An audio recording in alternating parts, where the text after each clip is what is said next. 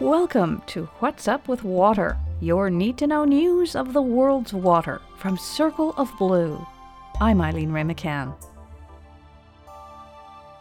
Colombian President Gustavo Petro is concerned about the environmental impact of mining in his country.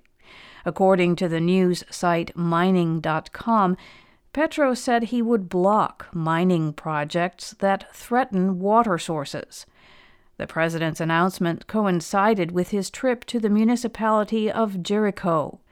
The Northwestern District is the site for a proposed copper and gold mine that would be developed by the South African company AngloGold Ashanti. The mine is expected to produce 3 billion pounds of copper over 23 years. Petro indicated that his government will not allow the mine to proceed. AngloGold Ashanti responded that the mine would not damage water bodies and that the company would work with regulators to resume the project. Petro is a left-leaning former guerrilla fighter who took office last August, clearly opposed to mining and fracking. Instead, he favors support for clean energy production.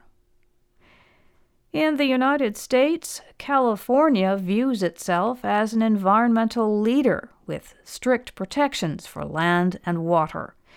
Its handling of toxic materials, however, tells a slightly different story.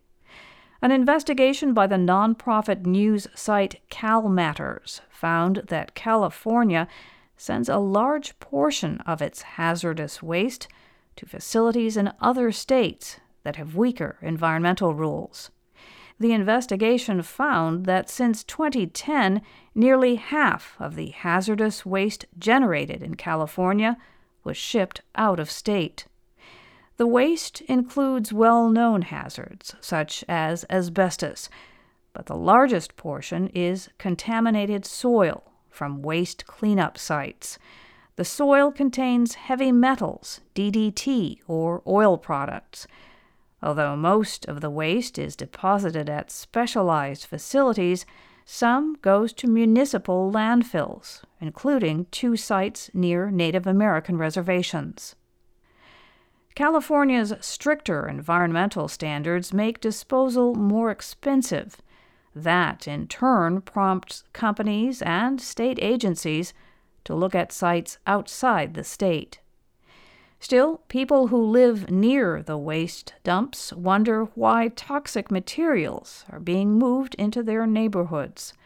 California regulators are developing a new hazardous waste management plan that could address some of these concerns. The plan is due in 2 years.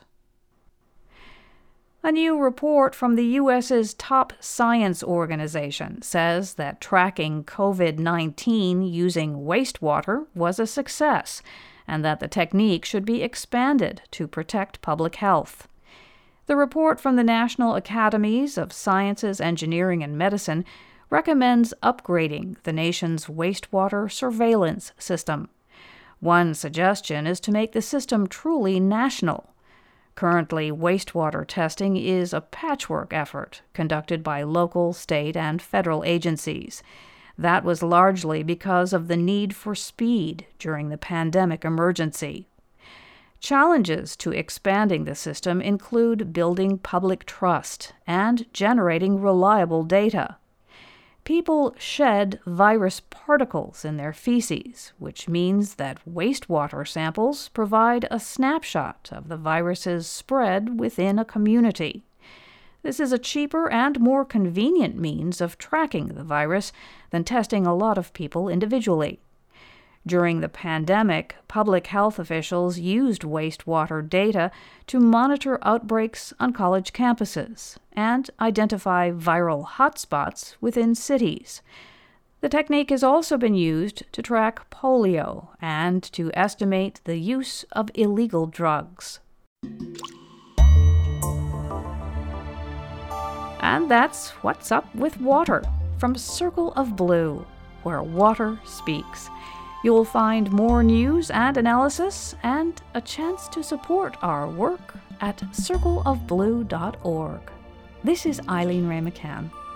Thanks for being here.